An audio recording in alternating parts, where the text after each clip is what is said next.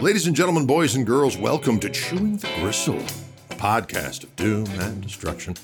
I'm your host, Gregory Cockery, or the Gristle Man, if you will. We're going to have extemporaneous conversations with a variety of very powerful musical friends. We're going to converse about life, liberty, and the pursuit of musical savagery. Is that wrong? I don't think so. So tune in. Brought to you by our friends at Wildwood Guitars of beautiful Louisville, Colorado. Fishman Transducers of the majestic and powerful community known as Andover, Massachusetts. Can you dig it? Very excited about our next guest, roots music aficionado. I'm going to say Rockabilly Leviathan. If that's too strong, then, correct me when you see me. The mighty Deke Dickerson, ladies and gentlemen. Let's roll.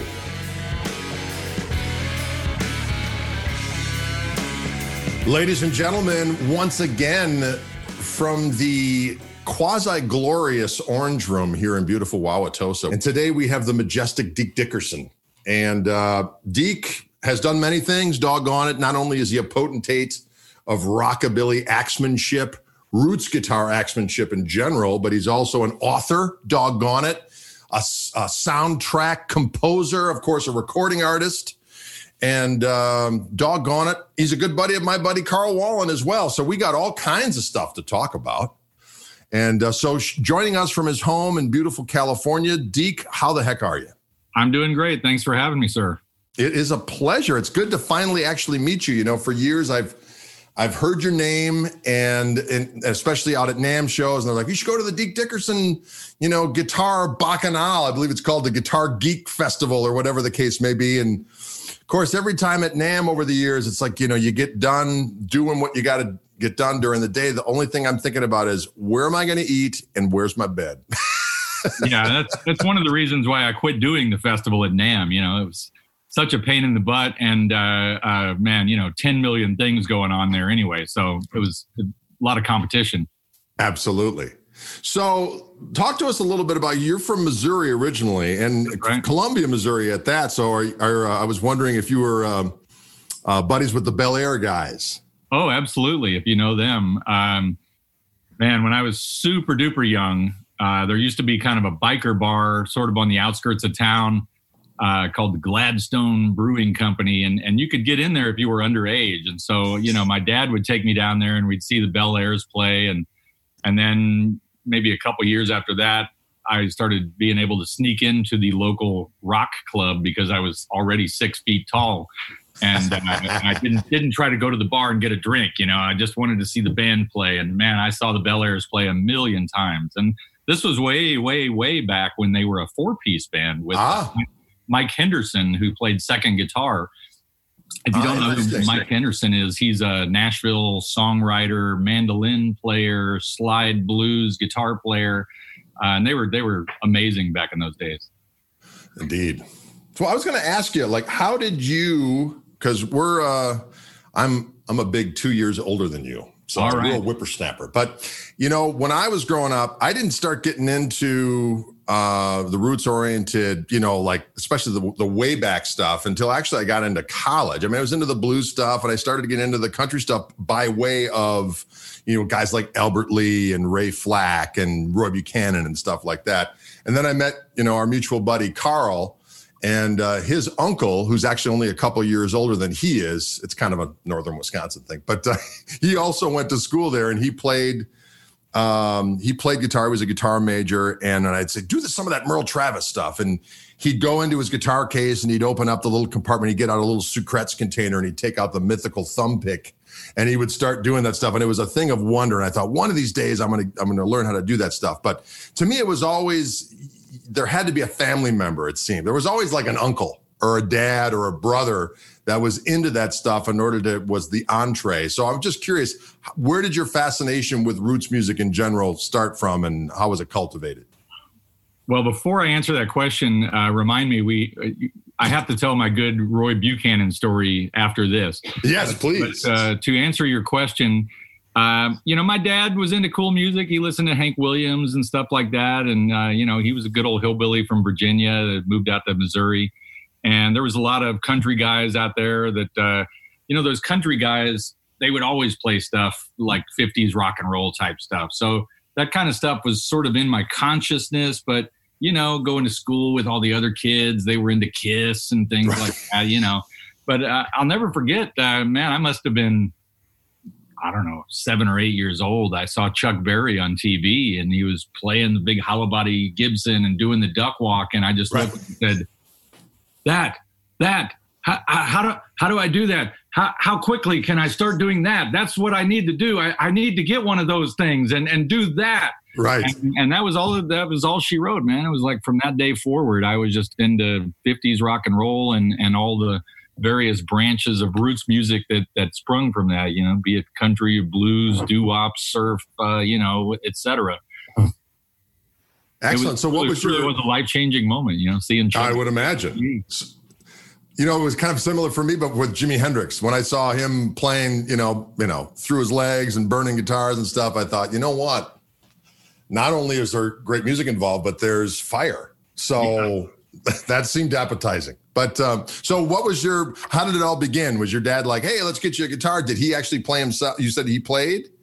No, my dad famously jokes that he can't even play the radio. But I did have other relatives, in previous generations that played music. My grandma played every instrument that you put in your hands. And, my other grandpa played guitar. And so there was music going back. But once I decided that I wanted to play guitar, I asked for a guitar for Christmas, and I had picked out this guitar at the local music store. It was a Framus 335 copy. It was $100. And I picked it out because it looked like the Gibson ES 355 that I saw Chuck Berry playing on TV. Right. And so I got this Framus, and the action was about that far off the fretboard. And I met this guy from Europe. He was a French guy, but he said, yes, we have a saying in Europe, you can't get famous on a Framus. Now, that's not to disparage the current Framus company, because they make some fine guitars. But yes, indeed, those old ones with all the 32 laminations in the neck and everything, they were pretty terrible. I still have that guitar, by the way. So I struggled along on that thing for a while, and then mowed lawns all summer long to save up and buy a brand new 3-bolt Stratocaster. And okay. Yeah. Man, that thing was terrible. I mean, it was like one of the worst ones, black pick guard, black pickups, the big headstock. And when you changed from a D to an A string or A chord, you'd hear the neck pocket go, and it would go all out of tune. And so then, my dad kind of helped me out after all that. He found a guy, an old country guy out in the boonies that was selling a Gibson ES 335 and a Fender Twin amp. And so once I got that 335 and that twin reverb, then I was in business. And I had my first band when I was 14 or 15 called the Rockin' Tail Fins. And beautiful. Kind of been going at it ever since. And actually the twin reverb segues into the Roy Buchanan story, if you want to read it. So I had this silver-faced twin reverb amp, and I thought this is the greatest thing ever because it's so loud. Right. I mean, when you're 13 years old and you're really terrible, I mean, volume is a great thing to have in your arsenal, So, like I said, I'd sort of been sneaking into shows, and eventually I began playing shows in the clubs around town. They were all kind of cool with me because I didn't drink and I was 6 feet tall, didn't look like an underage kid. And Roy Buchanan was coming to town, and the club owner said, Roy Buchanan is asking for a Silverface Master Volume twin reverb in his rider, and you have one of those things. Could we borrow it for the show? And I was like, yeah, that'd be fantastic to have Roy Buchanan playing through my amp. Wow. And so, this is like a real showbiz lesson for a 14-year-old kid. There was a opening band and they played forever. And finally the word got out that Roy Buchanan was late, and he was really late. He was like 3 hours late. He didn't show up until, 12:30 or something like that, way past my bedtime. And so I'm waiting there for Roy Buchanan. And he shows up. He walks in the door. He's got the Telecaster. Oh, my God, it's Roy Buchanan. It's really him. and his band take the stage, and they've got their backline provided for them. And I see Roy Buchanan plug into my twin reverb and then just dime out every single knob. And then he starts playing Little Wing. That's the first song he played. And it's louder than anything has ever been in the world, ever. Right? In this little club, there's maybe 150 people in there. It's so loud. And about 4.5 minutes into Little Wing, Roy Buchanan blew up my twin reverb. And of course, then it's like, oh, well, what do we do? And then there's like another 45-minute wait while somebody like goes and gets some other amp from somebody's house. And then he plays like 3 songs. That's the end of the show. I never even got to meet the guy. He was just out the door as soon as he was done with his set. Bless him. And then it was like, oh, well, I have this twin reverb that Roy Buchanan blew up. The club owner paid for some new speakers, God bless him. And the speakers. Oh, so he blew the speakers. He did, yeah. And the speakers that Roy Buchanan blew up are still hanging in my dad's barn back in Missouri. They're way up there in the rafters. Buchananized. Yeah. I had a similar amp to that. I had a Silverface twin, master volume twin, with Altec Lansing speakers in it. That thing was louder than the word of God. Good. Yeah, if you want to make a twin even more painful and heavy to carry, just put some Altecs or JBLs in there. It's weird to think that there actually was a time that clubs were so packed and so noisy that you needed that amp. Exactly. Because that doesn't exist anymore. Boy, you can barely get away with a super reverb. I mean, you bring one of those in. What are you going to do? We did our first gig back from the quarantine at a club in Orange County this last weekend. And I brought along this 1952 Tweed Pro that I used with my band Deacon the Whippersnappers. And this was an outdoor gig. I mean, there's 48 seats. They're all spaced 6 feet apart. Right. And the first row of seats is like 15 feet away from the stage. And I have the Tweed Pro on 2. And the sound person says, you've got to turn that amp down. Oh. And I'm just thinking, wow, my 1952 amp on, 18 watts or whatever it is on 2. It's too loud. Oh, that's for an so aggravating outdoor show. That's insane. So so pretty early on, obviously because you were into roots oriented music, you were into the vintage thing right away, I would imagine. Did you start collecting right away? Were you like obsessed from the get go, or was it not a thing yet? You were more into the music. It wasn't really a thing yet. People just called them used guitars or old guitars. I don't remember vintage guitars really being used until, maybe Tysko Del Rey started writing his column in Guitar Player magazine. That was kind of in the late 80s, maybe. And then Vintage Guitar magazine started in the early 90s. But yeah, back in the early mid 80s, they were just used guitars. And really what got me started on all that was that terrible late 70s 3-bolt Stratocaster. It was like, this thing is brand new. Why is it so terrible? And then, then somebody said like, yeah, man, the old ones are better. It was like, wait a minute, what? What are you talking? Why? How could an old thing be better? And my dad my dad grew up. I grew up with him restoring antique airplanes, so I had a lot of this influence that old stuff is really good. The metals were better, the wood was better, the construction was better, and so it kind of just sent me down that path. Awesome. So, what were some of your first procurements after that? Well, I was into rockabilly. So I went through the steep learning curve of Gretsch instruments. Indeed. And, I have come to appreciate vintage Gretsch instruments. But in the words of Duke Kramer, who was about 90 years old when he said this quote, he said, on the days that they had good drugs, they made good instruments. On the days they had bad drugs, they made bad instruments. And there's just a lot of really terrible vintage Gretsch guitars out there. I hate to tell you. So I went through about 3 or 4 of those. Had a Gretsch Viking, had a double cutaway 6120. I had a early 50s Electromatic non-cutaway. And, they were cool as hell and they sounded great. But, man, it was like you were fighting them the whole time.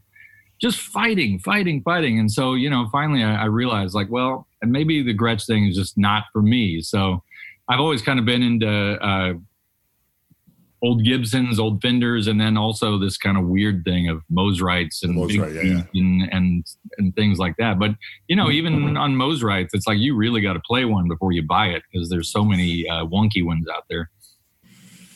Yeah, I remember, after I met Carl we went to school in beautiful Stevens Point, Wisconsin. His uncle had this record, and it was Joe Maphis and Merle Travis, and I believe he was playing a Mosrite on that record. He was on the cover of it, and it just scared the bejesus out of me. I was like, how is it possible for this music to be played?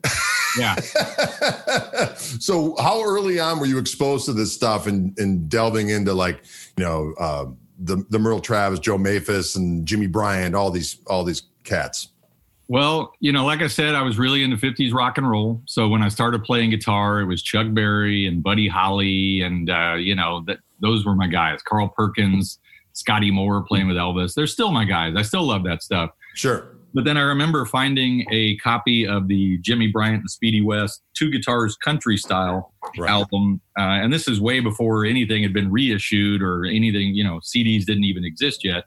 I found a copy of this record for 10 cents and I thought, well, this looks cool. And I put it on and it's Jimmy Bryant and he's going, I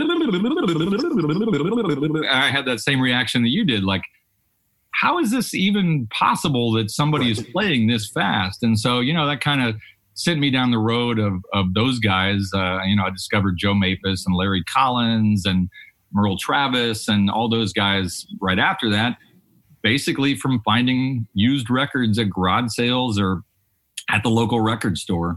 And then my dad was really into blues. So we saw a lot of blues guys come through Columbia, Missouri, and then, collected blues records too. And so, had a pretty good education considering that I was in a small town in the Midwest. A lot of live music coming through and a lot of great records to be found there.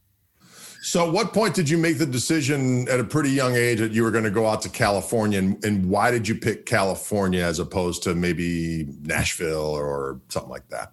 Well, so I had a band called the Untamed Youth, and that was my first touring band, my first band that I made records with. We were kind of like a 60s surf garage band sort of thing. And we had 3 or 4 albums out on a label called Norton Records out of New York City. And so we started touring and we would go to New York and we would travel all around. And then we toured out to California. This is like in the late 80s. And, I realized that it's very popular in the public opinion to hate Los Angeles.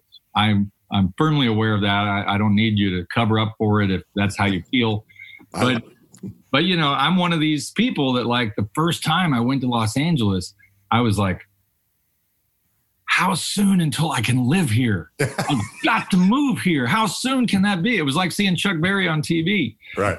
And so we toured out to California a couple of times and made some friends and connections and everything. And so the Untamed Youth lost half our band members. They quit on us. And so myself and the bass player, who's also my stepbrother, we moved out to California. I loved it out there. I'm still out here.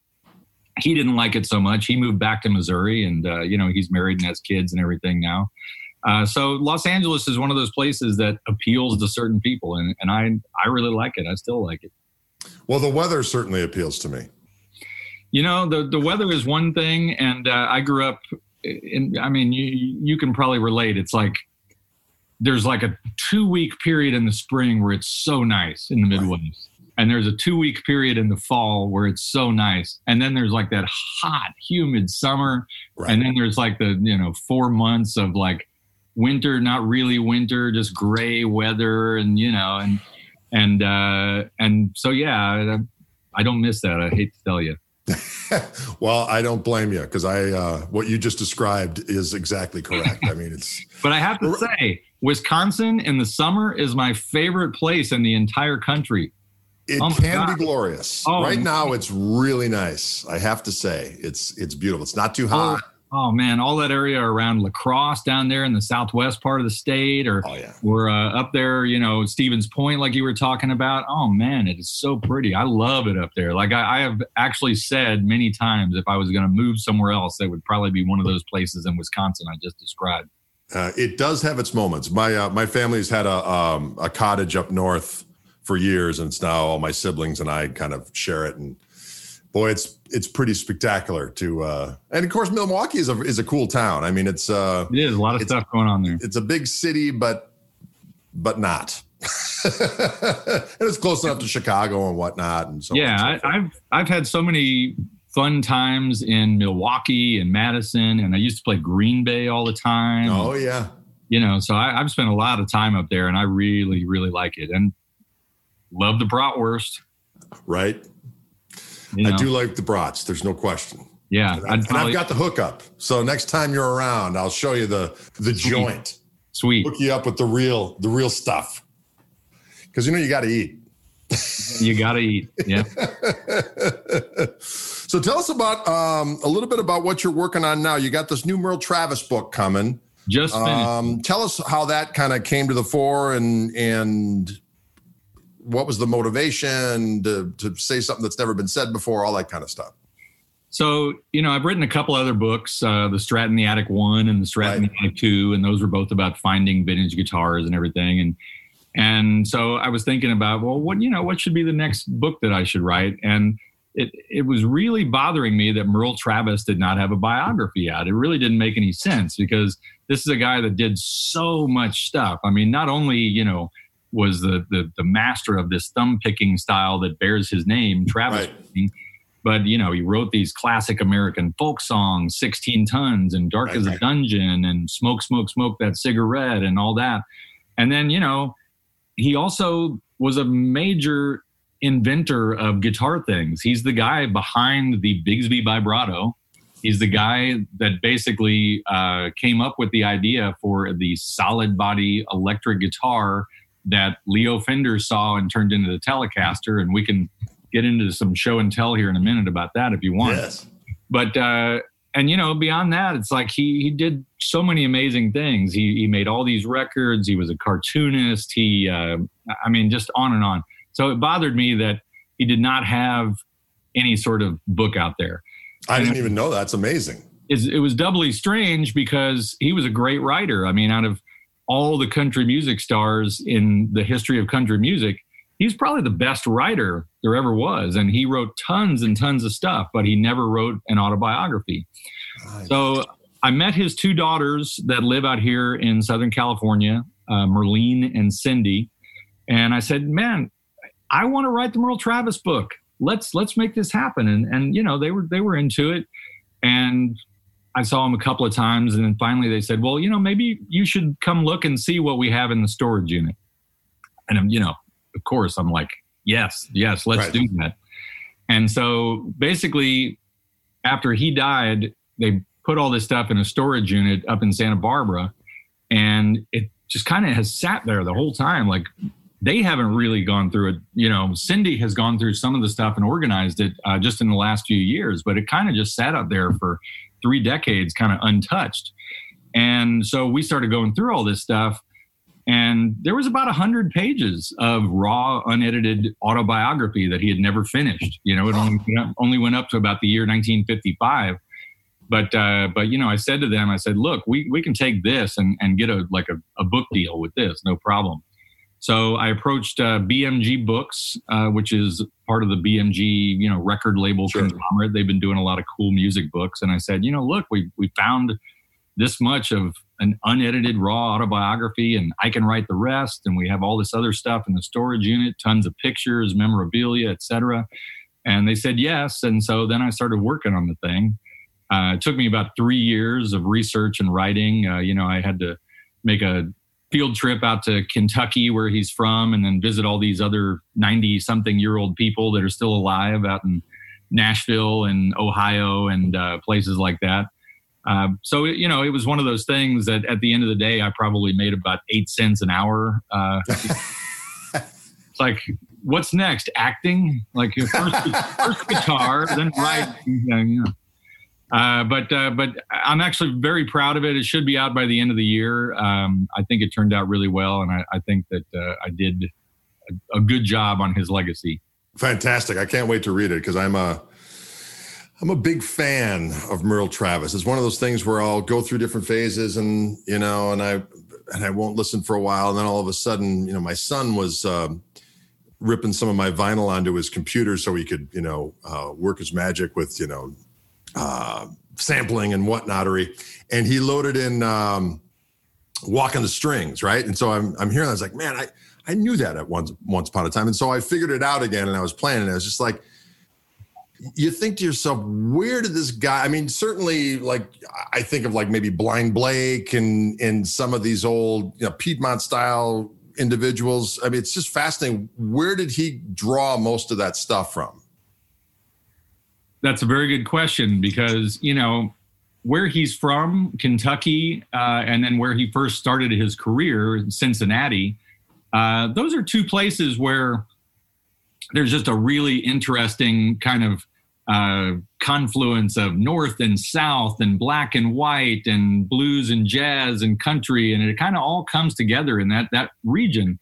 And so, there were people that were playing the thumb style of guitar, like ragtime guys, like you were saying, African-American guitarists like Blind Blake and Blind Lemon Jefferson. And then there was a lot of, white guys that were doing it too. And, Merle was born in 1917. So he kind of came up in the 30s and the 40s. And, his whole thing was like this fabulous mixture of music. It was like Tin Pan Alley and pop songs and jazz and Dixieland and blues. And it was all this stuff that existed before rock and roll. And so if you listen to any one of his albums, like the Merle Travis guitar or Walking the Strings or any of those kind of things, it's just this wonderful representation of that music that existed before rock and roll, and he really did it all and transferred it to this amazing sort of syncopated thumb playing style that he was the best at. Yeah, I tell you what, I guess when you're first starting to learn guitar and you hear like, the Travis style of picking, you always think the bass line's got to be do ding, ding, ding, ding, ding, and some kind of flowery thing on the top. But his thing was just trying to get that stride piano vibe happening the whole time. And that was a big thing for me when I was learning the styles. Like, you mean I don't have to go A string, D string, E string, D string? It's like more just getting that chunk going. Yeah. Well, and if you're talking about thumb style guitar, you're talking about Merle Travis and Chet Atkins. Right. I love both of those guys, but I'll always be a Merle guy because Merle was a guy that he would get drunk. He would smoke some cigarettes. He would go hit on some girls. Somebody would hand him a guitar. He'd play something that was just loose and bluesy and it was bouncing. Right. And it was like you were saying, it was like this thump, and then he'd put that down and then he'd go fishing or something. You know what I mean? Right. Whereas Chet Atkins was the guy that was like, very pristine. Yeah. Buttoned up and, everything is, and Chet, would practice all the time. Right. And there's an interesting story about the album that Merle and Chet did together in the early 1970s, where they met in Hollywood and recorded together playing live. And then Chet took the tapes back to Nashville and took 8 months redoing every single one of his parts, over and over and over and over and over again until he got them absolutely perfect. Right. And that was the Chet style. He was great at it, but sure. But it was so much. How do I say this without offending anybody? He was just so much tighter. Sure. And I like that loose kind of thing. That's just the kind of music I like all around. Chet's style is kind of like a stately galloping horse, whereas Merle Travis is more like it's this greasy. Yeah. And, they're both great. Chet, yeah, absolutely. There's no question. You watch some of those live TV clips of Chet playing live in the 1950s, and man, he's phenomenal. He's so precise and musical at the same time. You can't fault the guy for not being musical. No question. He's very musical. We interrupt this gristle-infested conversation to give a shout out to our friends at Fishman Transducers, makers of the Greg Koch signature Gristle-tone pickups. Can you dig that? And our friends at Wildwood Guitars in Louisville, Colorado. Dig it all.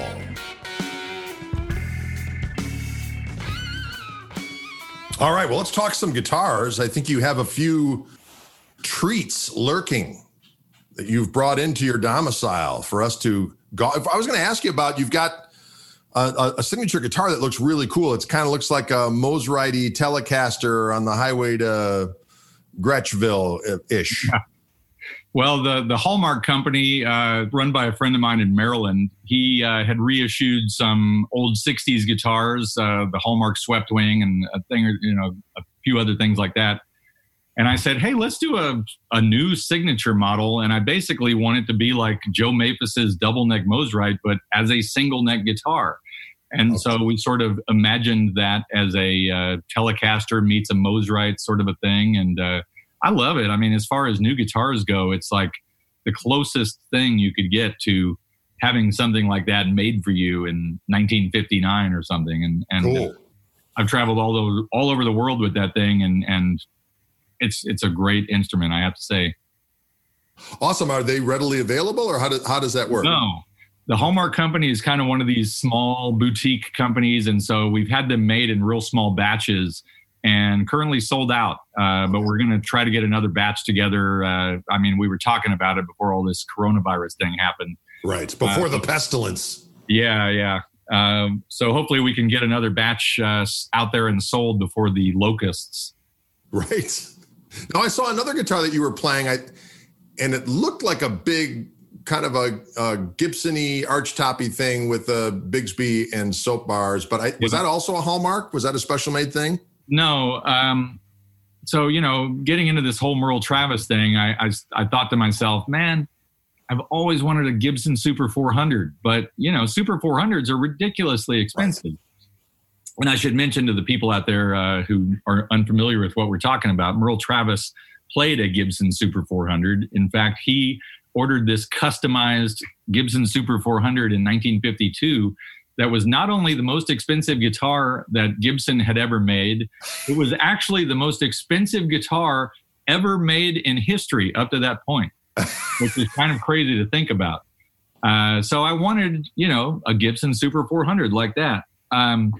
Make a long story short, I had this giant 18-inch blonde body, and I had it for a couple of years.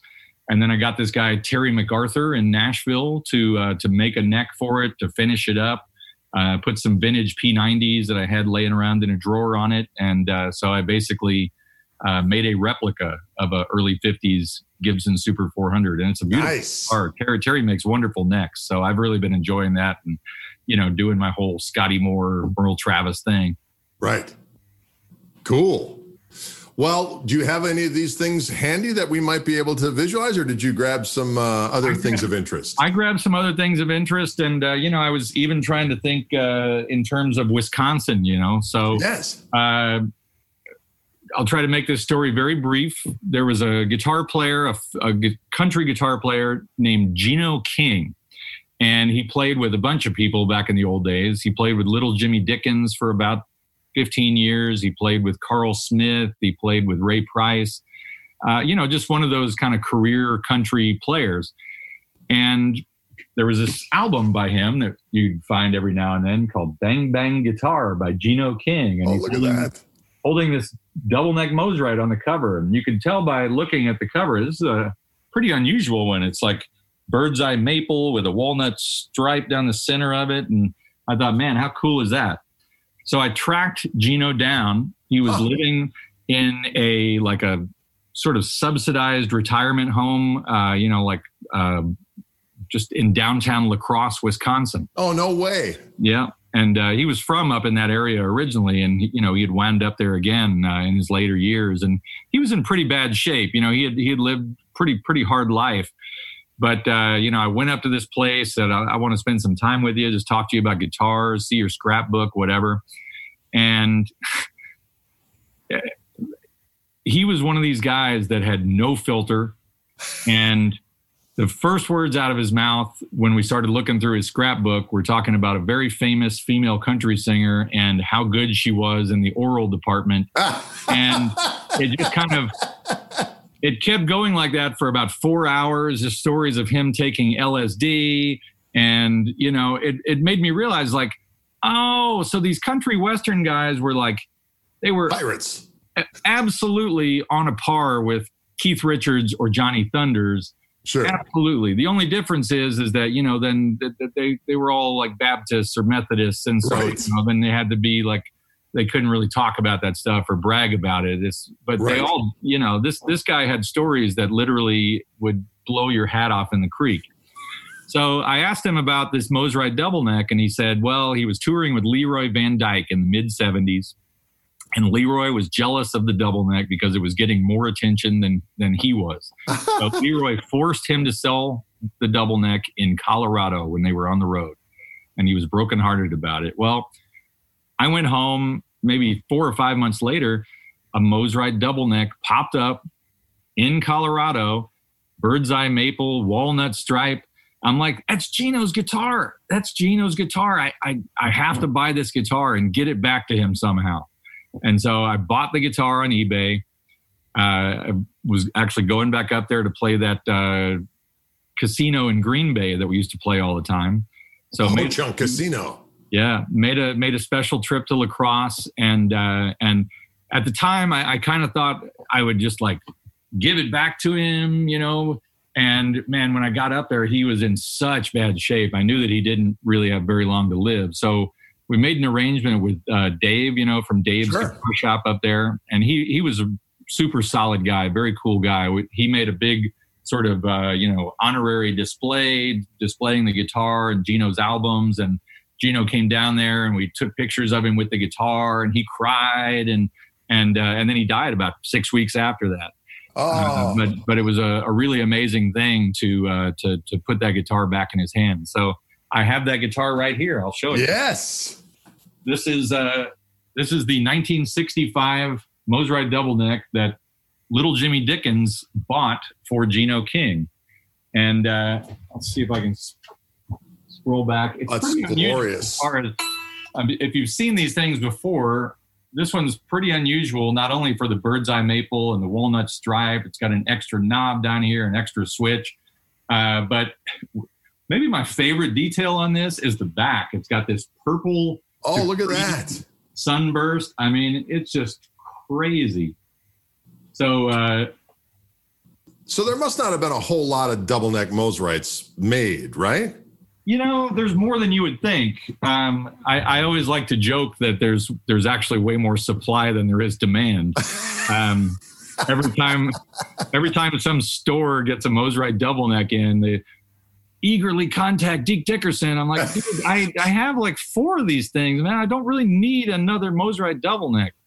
But the Gino King one is just so beautiful. And I have to say that, the 6-string neck is okay, but the 12-string neck on that thing is by far the best electric 12-string I have ever played. It no way. Sounds fantastic. It's better than any Rickenbacker I've ever played. I know, don't get mad at me, but if you put your hands on this thing, man, that's a magic neck right there.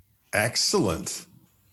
That's an awesome story. Yep. And, I wish that I could publish all of Gino's, memoirs, Nashville Babylon stories that he told me, but I can't. But if any of you see me at a show in person sometime and you want to hear some of Gino's stories, I can tell you a few that will entertain you. Yes, indeed. Well, what else do you have handy? Let me see here. Well, okay. Are you a fan of Link Wray at all? Yes, absolutely. So I wrote a chapter in my first Strat in the Attic book about this guitar. Link had a few guitars. He recorded Rumble in 1957 with a Gibson Gold Top Les Paul. Okay. And then right after that, he bought a Danelectro Guitar Lin, which is commonly referred to as the Longhorn. And right. He took a couple of really famous, iconic pictures of Link Wray holding this Danelectro Longhorn guitar. And, nobody knew what happened to the guitar. There basically weren't any photos of that guitar after 1961 or 62. It just kind of disappeared. And then all of a sudden, one day, this guitar turned up on eBay with a very plausible story, and it was unplayable. There was a neck body joint that was just, completely screwed up. But the guy had this story that one of the members of Link Wray's band traded him this guitar for a stack of jazz albums in 1962. And so I bought the guitar on eBay. It wound up not selling for very much because it was in such poor condition. And, the provenance was sort of like, maybe it is, maybe it isn't. Right. But then I spent a couple of years trying to track down, the story on this thing. And what's interesting is that Wisconsin really plays a part in this because Link toured with this guitar in 1959. And there's tours of him, or there's pictures of him on tour in Wisconsin playing this Danelectro Longhorn guitar.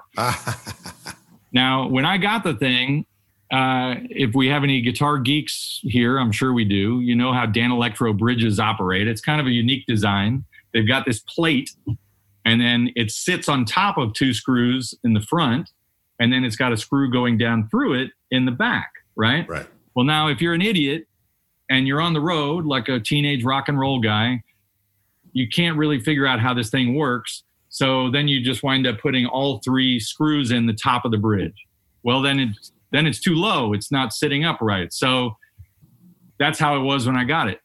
I took it to a guy named Steve Soest, who's a Danelectro expert out here. And he said, hey, you're not going to believe this, but look what was underneath the string, the bridge on this thing. There was a matchbook to a bank in the D.C. area of Virginia, which is where Link lived. Right. And then there was a matchbook from a pizza place in La Crosse, Wisconsin. I'm not making this up.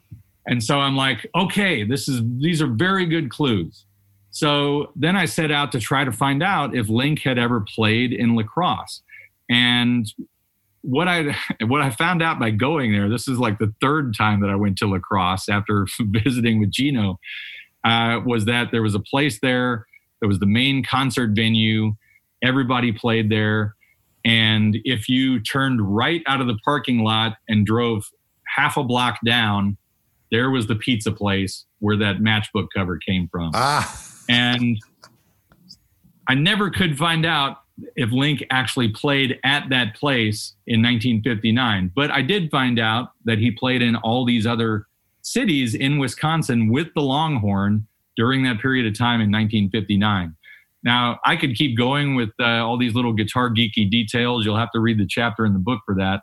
But basically, I'm about 99% sure that this is Link Wray's Danelectro guitar. So let me grab it. Excellent. This is it. And like I said, he didn't play rumble on this thing, but this is the guitar that he used on Rawhide and a bunch of the records that he made for Epic Records in 1958 and 1959. Awesome. And then he had a few other weird guitars after that. He had a Supro dual tone. He had a Gibson Firebird, and then went on to play like some weird Yamaha guitars and things like that later on. But when I got it, it had no knobs on it. And I was looking at these pictures where, let's see if I can angle this so you can see the glare. He had these red knobs on his Danelectro, and I couldn't figure that out. And then I remembered that he played one of those Premier amps from the 50s. And I saw a picture of one of those on Reverb, and sure enough, there were those red knobs on the Premier amp. And so, again, after scouring the internet for a while, I finally found some Premier amp knobs to put on there, just like he had back in the 1950s. Because perfect. If you know anything about those original Danelectro concentric volume tone things with the little pointer knob, those pointer knobs just fall off immediately. You can never find those. That's crazy. Yeah, so there's another Wisconsin tie-in as he dragged this thing all around Wisconsin in 1959. And debauched, I'm sure. Debauched activities in Wisconsin. Well, and you know what's really weird is that Buddy Holly did the tour, the Winter Dance Party, in February 1959, and then those three guys got killed in the plane crash in Clear Lake, Iowa. Right. And like literally 2 weeks later, Link Wray and all these guys, they're on the Spring Dance Party tour put on by the same people. Like, they didn't slow down at all. Like, oh yeah, we had a plane crash and a bunch of guys died, but here's our next tour. And can you imagine how you would have felt like Link Ray and those guys? Like, yeah, we're playing the same places where all those other guys did. Oh man, crazy, huh? But the history of the stuff is wild. Well, some people appreciate it. I'm sure we've probably put a sleepy, glazed look on some people's look out there. Oh, I don't think so. It's all fascinating. You know, I did wanted to ask you, speaking of old cool gear, you've got one of those Echo Sonic amps, right? That's right. Yeah. But what is the deal with? I mean, is that what Scotty Moore used with the tape echo on it and that kind of stuff? Yeah. So it was basically the first, I think, the first guitar effect, but it was built into the amplifier. It wasn't like a standalone effect. And saying that, I'm trying to remember if it predates the DeArmond tremolo or not, but they came out right around the same time. Anyway, tape echo was a thing, but it was just a recording studio thing. You had to have big tape machines to make it happen. So this guy in Cairo, Illinois, named Ray Butts, he designed this amplifier, and it was a pretty basic small amplifier. I mean, sort of like a Tweed Princeton or maybe a Tweed Deluxe. And then he built a tape section down in the bottom of it. And the first one that he sold went to Chet Atkins. And then the next one that he sold went to Scotty Moore. And they really have a unique sound. I mean, there's nothing else that sounds like these things. And it's just got a fixed slapback echo. You can't change the length of the echo. Right. But man, it just has that sound. And I think they made, if I recall correctly, 67 of them originally. And I would say maybe nowadays there's 8 or 9 that are known to exist. Wow. So another side story is that Rickenbacker actually licensed the design and made one called the Rickenbacker Echo Sound Amp in about 1960 or 61. And they made about 100 of those. And I had one of those. And I got to back up Scotty Moore, and I showed him my Rickenbacker Echo Sound Amp. And Scotty casually mentioned that he had 2 Echo Sonic amps. And I said, "Oh, I didn't know you had 2. He said, "Well, yeah, I bought this second one as a spare. I mean, I didn't use it in the 50s. I bought it, like in the 80s sometime, but I have used it as a spare." And I said, "Well, I know I'll never be able to afford the original one that you used on the Elvis records, but if you ever want to sell that second Echo Sonic amp, let me know." And so, I played with Scotty a few more times over the years, and maybe about 5 years later, I get this phone call, and he wanted to sell me that amp. And he was just kind of in the process of getting rid of everything. And so best day of my life by far was the day that I got to go to Scotty Moore's house and just have him show me, like, well, this is how you clean this head, and this is how you do the tape, and this is how you take it all apart. And I mean, the whole time it was just kind of like an out-of-body experience. I'm at Scotty Moore's house, and he's telling me how to use an Echo Sonic amp. But yeah, I still have that amplifier. So you said it's just one sound. There's even like no volume for the delay effect. It's just on or off. What's interesting is that he actually built in a gain control for the Echo. So you can, depending on how hot your pickups are, you can turn the gain up or down. And, turning the gain up on the Echo kind of gives it a cool overdriven sound. That's cool. And then you can adjust like the number of repeats. Like it can just be one slapback, or it can go, Oh, got you. You just can't adjust the time. The time is built in. Got it. And it's basically just the length in between the record and play heads, Well, here's an interesting question. So if you're not using that amp, what have you found in the pedal world that closely gets you in the proximity of that sound? Nothing sounds like the Echo Sonic. I have to say that. And the main reason that I've found is the Echo Sonic used this kind of cheap imitation JBL speaker that was made by University. And my Rickenbacker amp, I just had a JBL speaker in it, and it sounded great. But then you put a University speaker in, which is a cheaper speaker, and it's like, oh, that sounds like Scotty Moore. Interesting. So I don't know, maybe if you built your own kind of Tweed amp clone and used a University speaker, and then I don't know, maybe you could approximate it better. But I haven't found any pedal that really gets that tone. That being said, I tour with a Strymon El Capistan pedal. Okay, sure. I think is maybe the best sounding and most durable echo pedal out there. I really like those pedals. Interesting. I was just going to ask you. So I guess I wasn't aware that Scotty Moore actually used that on the records. I thought that maybe he used, in the studio, they just put Slapback on, and then later on to replicate this sound in the studio, he bought one of those amps. But he actually used that on the Elvis stuff? Well, starting with Mystery Train, I think was the first session. Before that, he didn't have any echo on the guitar. There was just, like you said, recording studio echo on the whole mix. Right. Starting with Mystery Train and everything else that Scotty ever played with Elvis, he had the Echosonic amp. It kind of became his thing. It's like, he never played without it. Wild. That's crazy. And, to his credit, I love Scotty because he was just a real down-to-earth guy. And he knew, he's like, yeah, man, that's my sound. So even back in the 80s when he would go to Germany or places like that, he'd bring the Echosonic amp. Crazy. I don't blame him. If that's your thing, that's your thing. Yeah. But my favorite detail, and I know you'll appreciate this, is that eventually Elvis, Scotty, and Bill and DJ the drummer were playing to 10,000 screaming teenage girls, and he's just got this little 25-watt amp on stage, and it's not being mic'd or anything. So this is some real 1957 thinking for you. They said, okay, we're playing in front of 10,000 people. We've really got to increase the volume. So he had Ray Butts make him 2 powered extension cabinets for the Echosonic amp to put on either side of the stage with 4 8-inch JBLs in each cabinet. That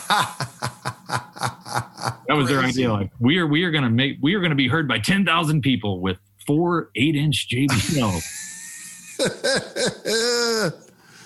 That is crazy. Crazy activity. Well, and, Scotty had other good stories about, the PA systems back then. He said there was no such thing as a PA system. It's like we'd come in to play for 10,000 screaming girls, and they would give us the microphone that they had used for professional wrestling or the cattle auction the week before. That was it, Yeah, I remember hearing stories that even when Cream toured, a decade and some later, it was the same thing. They'd lower the boxing mic. Yeah, totally. And we're about the same age. I mean, you sort of remember like when the Shure Vocal Masters and the PV SP2s and all those kind of things came in. I mean, that was like the dawn of a new era. Indeed, absolutely. Well, tell us a little bit about what you got going on. Of course, obviously, everyone is waiting to figure out. I know our tours have been canceled. I got a tour of the UK that's supposedly supposed to happen at the end of October, first part of November. I'm like, how is that going to happen? So what are some of the things you've been doing to make, obviously, the book and so on, doing live streams and all that kind of stuff. But what's your current situation looking like? Well, just to back up a bit, it was, I hate to say it, it was a bit of a godsend that everything got canceled because it enabled me to just sit in front of the laptop and finish the book on Merle Travis. So for about the first 2 months of the quarantine, that's all I did was just sat there and wrote that book. And I got it done. So I'm glad about that. And then since then, I've just started doing like these, silly a cappella videos. I've been watching those. Those are great. Playing all the instruments and doing that sort of a thing. And those have been fun and getting some good tips, which really helps out. The next scheduled gig that I have is August 7th. I'm going to be playing at a car show in Wisconsin, actually, in Simcoe. And then after that, I don't have anything on the books until October, and we're waiting to see if that's going to happen. So it's crazy times. It's really brutal. Luckily, I've always got things that I can do to bring in money, like writing and selling old junk. And I do a lot of other things. I always have. But it's just weird to just have everything just wiped off the map. It is bizarre. But I was supposed to be playing a festival in England this weekend. Just, so here I am. it's unprecedented times for sure. But, it does make you concentrate on different things on the home front. As you said, it's a good opportunity to get the book done. I've been doing these live streams, which have been a lot of fun, but practicing new stuff, writing some new stuff, and you just got to keep on keeping on. Yeah. And, I of course, when all this started, I said, this is great. I'm finally going to have time to do some real practicing and woodshedding. And then it never happened. So,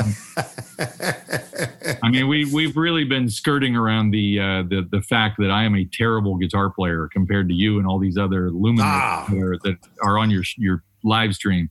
I've been watching your magnificent playing, and you're fantastical. Well, you're too kind, but thank you very much. I've been enjoying the when you were on Marty Stewart's show. That was a great segment as well.